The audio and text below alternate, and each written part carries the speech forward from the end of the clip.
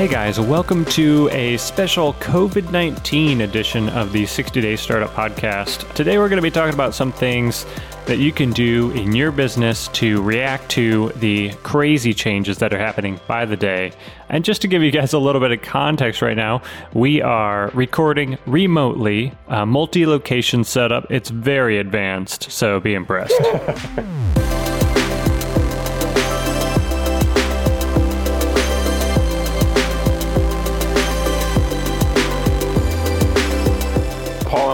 Probably in our pajamas, although you can't see. But Paul's at his house. I'm at my house watching my 2-year-old because, of course, schools and daycares are closed. We are calling together, recording locally. This will be merged later.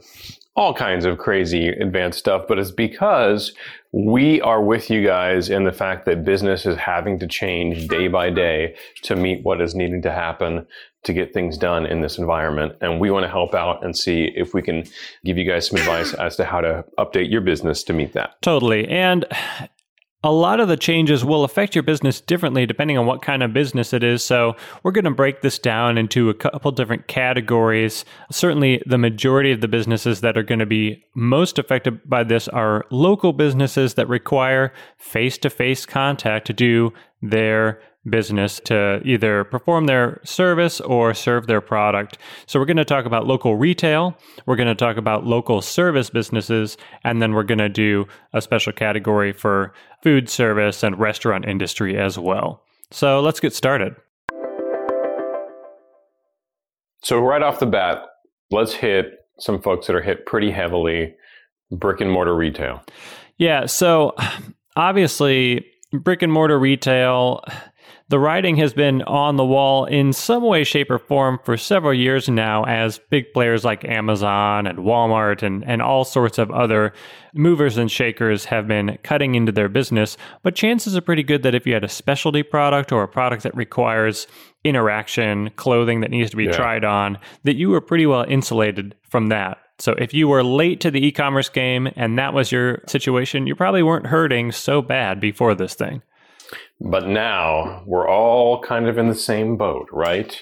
You know, specialty products to the regular folks that are just giving you day-to-day supplies, they're all closed to physical customers. And now we have to do something digitally. Absolutely. And I'll even queue up too, you know, not even the giant corporations are immune to this, right? Amazon's been having delays. Big brick and mortars like Walmart and Kroger and that kind of thing are having some issues too. So it's not just mom and pop shops we're talking about. For sure. But chances are pretty good that you might be able to even compete with some of those big players if you do have a specialty product or if you have a very strong local identity. You can very easily move that online in some sort of e-commerce solution.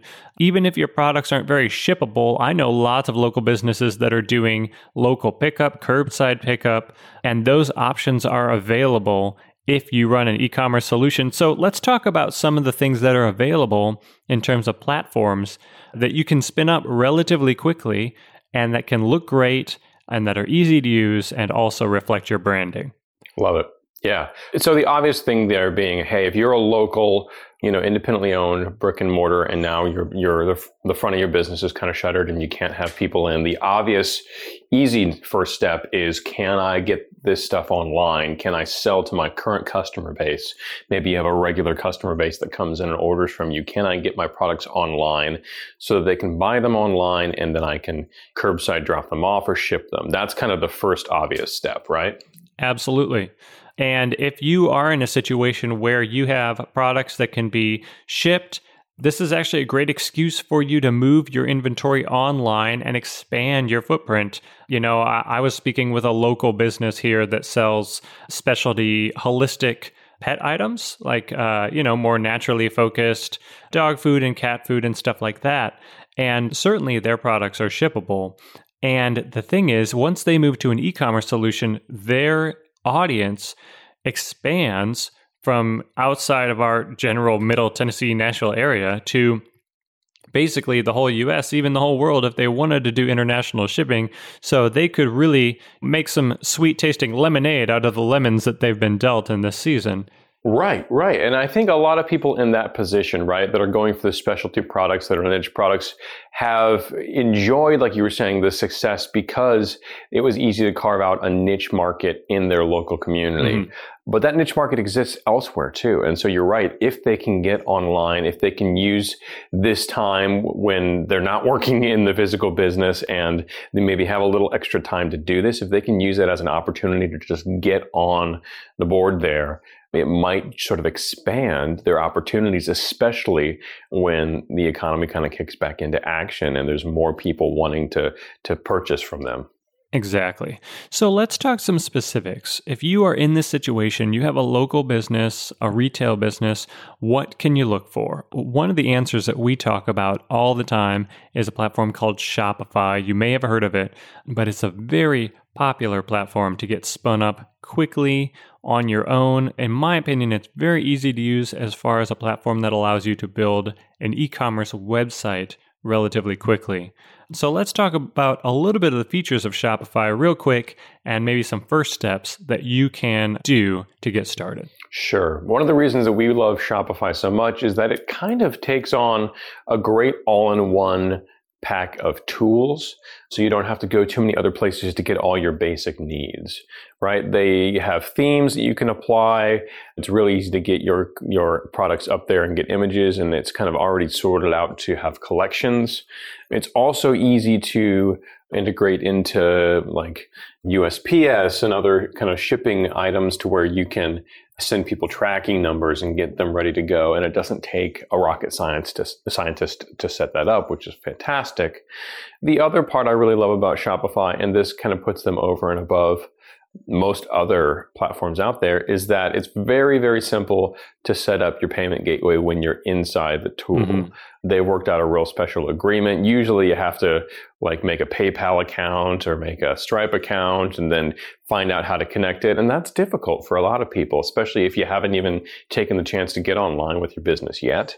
And so they make it real easy. It's all inside their platform. So to me, that is one of the biggest reasons to go towards a Shopify setup. It's all right there. Certainly. So if you think that that's a good fit for you, and if you're in that position, the first thing that I would do is go to Shopify, figure out how to sign up for an account. I think their basic plan is as little as $29 a month. Do they even have a free plan right now, Michael? Do you know? You know, I do think that they are extending their trial period to 6 months for people. Gotcha. Due to COVID-19. So they're doing a couple of special things to try to help people get online and not have to incur expenses while they're getting up there. That's fantastic. So if you want to find out more about that, check out the link. We're going to link it in the show notes on how to get started with Shopify. So you go there.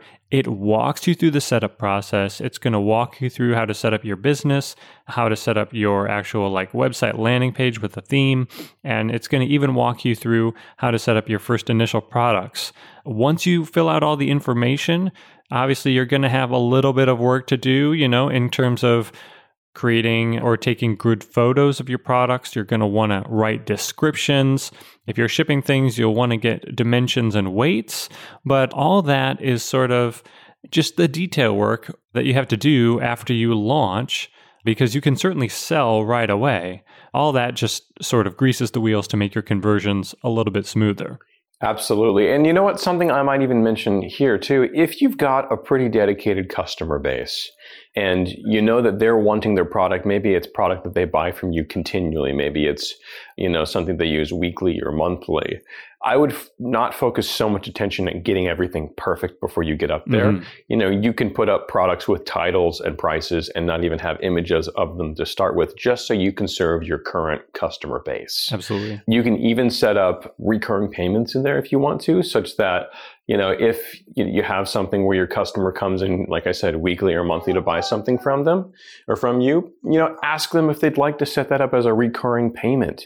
During this time, I think people are a lot more willing to support their local businesses and do stuff like that, because that way they know they get their product when they need it.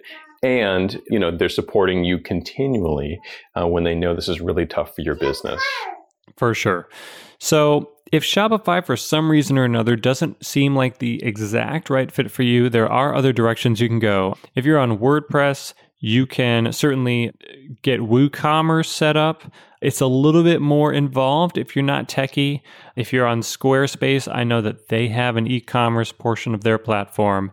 And certainly, if you are just totally opposed to setting up a website at all because it just seems like more trouble than you want to deal with right now, which is understandable for people that are not very computer savvy, then there's always things like Etsy and eBay, other stores that allow you to set up a little branded portion of their site to sell stuff through. And I've seen some great stores that only have a presence on Etsy, especially for handmade goods. I think it's great. Absolutely. And those kind of networks already sort of tie you into a collection of people who are looking for those kinds of products. So if you have very niche or handmade products, like Paul said, Etsy is a great direction to go. And there are some other sort of niche marketplaces that we might be able to link to in the show notes to help you take that direction where you can serve your current customer base, but also maybe quickly tie into that national or international customer base that is already looking for that kind of information. I love it. Let's move on to the next category of businesses. These are local service businesses. I know that a lot of these people are really feeling the pinch right now because if you're doing a local service and if it's a one-to-one in-person service, chances are pretty good that you have zero revenue happening right now if you're shut down. Yeah, you just can't be face-to-face. And if that's how you've structured your service, nothing is moving at the moment. Yeah. So what can you do in that situation? There are some maybe creative ways that you could try to see if you can bring your service online. So something that I heard about, and I can't remember which retailer it is, but I think it was 1-800-CONTACTS, is now doing a virtual eye exam, essentially, so that you can do an eye exam with one of their doctors or optometrists, I guess, to get your prescription ready and then filled through their website. Obviously, no one's really going to see their optometrist right now if they're, at a stay-at-home order because the optometrist has to be all up in your face and everything. So I think that's brilliant. Obviously, that's a super creative way that not many people would think of. Certainly not many optometrists that I know are going to say, oh yeah, I can do this over the computer. That makes sense. Right. Yeah. And I think, in that level, it basically becomes time to get creative about how you can perform your service. And then, maybe just a small understanding or letting, people like us tell you about technologies that are out there for how you could do that virtually. Obviously 1-800-CONTACTS is a larger company and probably has a decent tech stack in place to be able to do that with optometrists. But there are a lot of softwares, some even free, where you can do some of those usually in-person services remotely, right? Exactly. One of the most obvious things that you can do, or I guess I shouldn't say obvious, but one of the easiest transitions that you might be able to make is figure out how to turn your particular service into more of an online consultancy version of the service. So I know someone who is a professional closet organizer. They go over to people's houses and they kind of do the whole, magic of tidying up kind of thing in their house. They could easily transition their service into an online consultancy, a webcam-based version of their service. They could even create a little course on how to have people do it themselves, and all of a sudden they can productify their service, which has multiple benefits. I know Michael and I talk about that all the time. Absolutely. Another great example for you that I think a lot of our friends here in Nashville kind of fall into. I know a lot of musicians who teach music lessons, right? There are schools and locations and that kind of thing where I've got my drum kit set up and I'm going to teach my drum lessons here. You might have to get creative with it depending on what instrument you're teaching, but I've seen lots of people now move to doing remote lessons as long as the student has an instrument at home with them, to where you can still do that and interact with them and give them guidance, from remote, whether you're FaceTiming with them or using Skype or Zoom or something like that. The software at that point doesn't matter. It's just the fact that you can still get your face in front of them and help them. Exactly. So I would say if you have a local service business, the questions you want to ask yourself are, can I do this remotely over something like Skype or Zoom? I think Zoom is a great way to do it. Or is there a way for me to turn this into a consultancy? Or is there a way for me to turn this into a course or a digital product? Hopefully, the chances are pretty good that the answer is yes to one of those questions. And that can be a great avenue for you to go down. Absolutely. Yeah. And again, don't be afraid to get creative there. I think, getting creative with how you're doing it, what you're providing in your service might just be the edge that kind of helps you survive all of this. People are still needing things around your service. And so you just need to get a little bit creative as to how you're going to perform that in the delivery. That's right. That about covers it for local service businesses. We'll link some resources in the show notes as to platforms that might be of use to you. I know that we use a scheduling platform a lot for some of our clients that do consultancy that links into things like Zoom. And so we'll link some of those to kind of lead you on the right path to maybe, spinning up a little bit of revenue so you can make it through this season. Absolutely. A bunch of those even have ways for people to pay through part of that platform too. So if getting that billing set up is something that's difficult because maybe you did in-person checks or that kind of deal, a lot of these are set up just to kind of help you out and do that for you. Finally, the last category we're going to talk about that kind of broke it out onto its own category. It's sort of a product business. It's sort of a service business. That's going to be local food service and restaurants, things like that. So what would you say to someone who was in this position, who had a restaurant or bakery or something that was shut closed because of COVID-19? Yeah. So it's a really tough one to start with, right? Because, depending on the size of your business, you might be going from something that has a dining room of 30, 50, 100 people, who knows, and you're constantly moving tables to a business where you can only do carry out at this point. And the volume of that carry out, at least from people coming in and coming out, might be extremely different. Obviously, there are things you can do to make that more lucrative to your customers and easier on your profit margin. You can kind of slash the menu to the most ordered things. You can change it up to what people will enjoy the most as a carry-out meal versus what they might dine in. I don't know if lots of people are ordering filet mignon carry-out. Maybe. I could certainly use some of that right now. But I think getting smart about the product offering right there is a big help to start with. Yeah, that's a great insight, actually. I've noticed even some of the larger brands that you wouldn't think would have an issue with getting some carry-out business, being creative on how to package and sell their menu to fit the current environment. In fact, I got an email from Bonefish Grill. We have a Bonefish Grill near us, and I happen to be a fan of Bonefish Grill.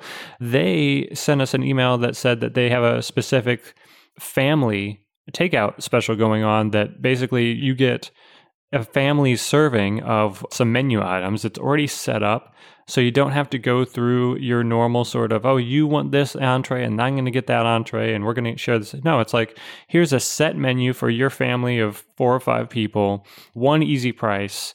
And basically they're doing what Michael just said, is they're making it easy for people to envision how this fits the current lifestyle that they've been forced into. Yes. The two other things that stick out to me from you just mentioning that too, there's always the potential, instead of just doing takeout, to shift your model to a subscription service for the time being, because people do need food consistently. And if you're like me, you got a family at home all the time, at least every other day, I'm sitting there going, I don't want to cook right now. And so, if hey, can I subscribe to 2 meals a week? Can I subscribe to 3 meals a week for a family of 3 or 4? If you can present those options, you might find people taking you up on them because they're in need of making things a little bit easier on their end. Mm-hmm. And at the same time, you might even be able to do a setup like that where you're either providing a frozen meal that they can then do later, or you're simply providing the ingredients and the recipe for the meal, right? Companies like Every Plate and HelloFresh have proven this model time and time again. And I think local businesses might be able to lean into the fact that is already out there in the market and people are used to it, but they might want to be doing it from their local business to get that meal that they're used to getting or that they love getting and being able to do it at home. Yeah, I think that's a great insight. In fact, as far as the meal delivery thing or the subscribe to a certain amount of meals per week, I think that there are already local businesses that I know of here in the Nashville area that do that. And I think that's great. There are certainly families that are busy and overwhelmed even before all this stuff started happening. And it's just nice to be able to say, oh, I know that 2 or 3 nights a week, some people are going to come by and they're going to drop off a hot meal on my doorstep. And sure, you might pay a little bit of a premium as to what you might over just making it from scratch at your home. But, hopefully it provides you with a little bit of joy and a little bit of relief in these stressful times. And I think that's a brilliant business model. Yeah. I know a lot of families in my neighborhood that would take advantage of it, even just for sanity's sake right now, let alone the fact that it's supporting a local business. It tastes good, it breaks up the boredom. We're only probably 2 weeks into this and it already starts to feel a little bit like Groundhog's Day. So again, restaurant and business owners, it's really just about framing the offer there in a way that people go, oh, this isn't just like the thing that I ordered takeout from. Like, this can still integrate into my life. Here's how I'm going to do it now in this environment. For sure. And then finally, the obvious thing that a restaurant or bakery or other kind of food business can do is put yourself up on DoorDash, Uber Eats, Grubhub, all the local providers of delivery that basically just take a cut of what you do. You don't hardly have to do anything for that. That's kind of a no-brainer right now. If you're a restaurant, you need to be doing at least that so you can try to recover some of that lost revenue and survive the season. It's a great call. Well, cool. Well, we'll be continuing to do some podcasts like this throughout the season. Obviously, none of us really know exactly how long this is going to happen.